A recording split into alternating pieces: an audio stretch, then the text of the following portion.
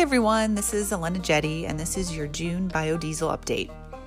From my last podcast in April to this one in June, a lot has improved around the transportation sector. Fuel retailers are welcoming the return of more commuters.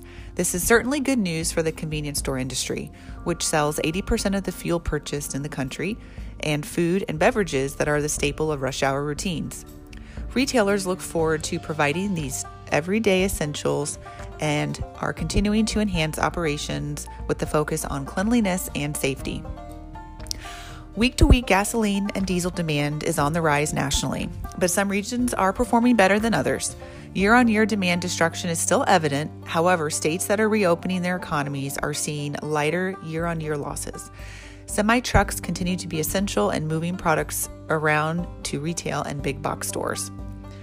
On a continued positive note, the Higher Blends Infrastructure Incentive Program that USDA plans to make funds directly available to help transportation, fueling, and biodiesel distribution facilities convert to higher ethanol and biodiesel blends by sharing the costs related to the installation of fuel pumps, related equipment, and infrastructure. I am working with 2 fuel retailer chains interested in offering B5 at their locations and Fort Wayne Fleet Director on the beginning process for data collection and getting bids out for estimated costs for projects they are looking for 2021 in order to apply for funding. May 15th through August 13th is application window, and awards will be announced end of summer. I will continue to provide updates around this topic. In recent happenings, National Biodiesel Board launched their 2020 branding program to help biodiesel users across the country share their stories of sustainability and emissions reductions.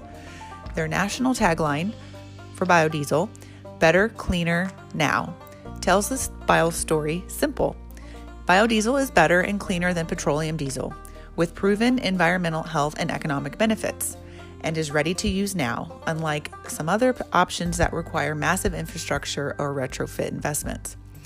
NBB encourages biodiesel users to promote their use of biodiesel and share its benefits by applying for matching funds to be used for vehicle branding initiatives, which may include wraps, stickers, and/or other innovative efforts. I was able to connect with my contact at Fort Wayne Municipality Fleets and assisted them to move to apply for these matching funds, which were recently approved.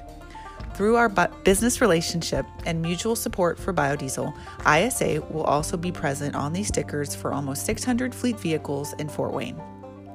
I will look to share more information on this exciting collaboration on ISA communication channels closer to end of summer, early fall, once we get through more phases of reopening in the state.